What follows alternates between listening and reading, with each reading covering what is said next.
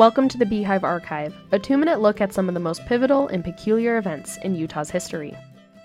Love it or hate it, chances are everyone who's been to Salt Lake City has been to its airport.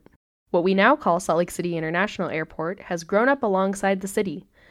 Because of the rather unique geography of Utah's capital, it has been easy for the airport to expand into the largely empty land west of Salt Lake City's downtown. In 1911, a landing strip in an area called Basque Flats, located along the south shore of Great Salt Lake, hosted the Great International Aviation Carnival. The carnival presented an array of aerobatic stunt flyers and attracted 20,000 spectators. The governor even debuted the new Utah state flag at the event.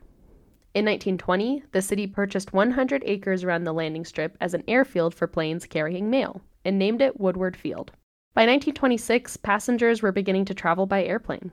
4 years later, Woodward Field became Salt Lake City Municipal Airport, and the city built a second gravel runway. When Woodward Field was 100 acres, it was rather large for the time, but the airport has since grown to 10,000 acres.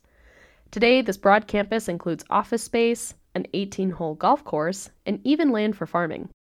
Because of its unique location on the edge of Great Salt Lake, the airport must manage its natural environment. The airport sits on a zone of biotic transition between more solid soil to the east and the wetlands to the north and west.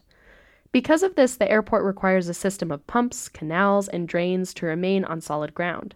And because it sits in the path of millions of migratory birds, the airport has its own wildlife division to minimize damage in the interaction between people and our feathered friends.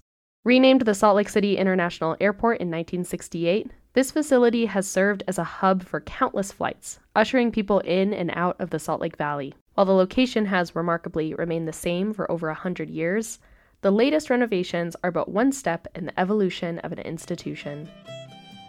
Find sources and past episodes of the Beehive Archive at utahhumanities.org.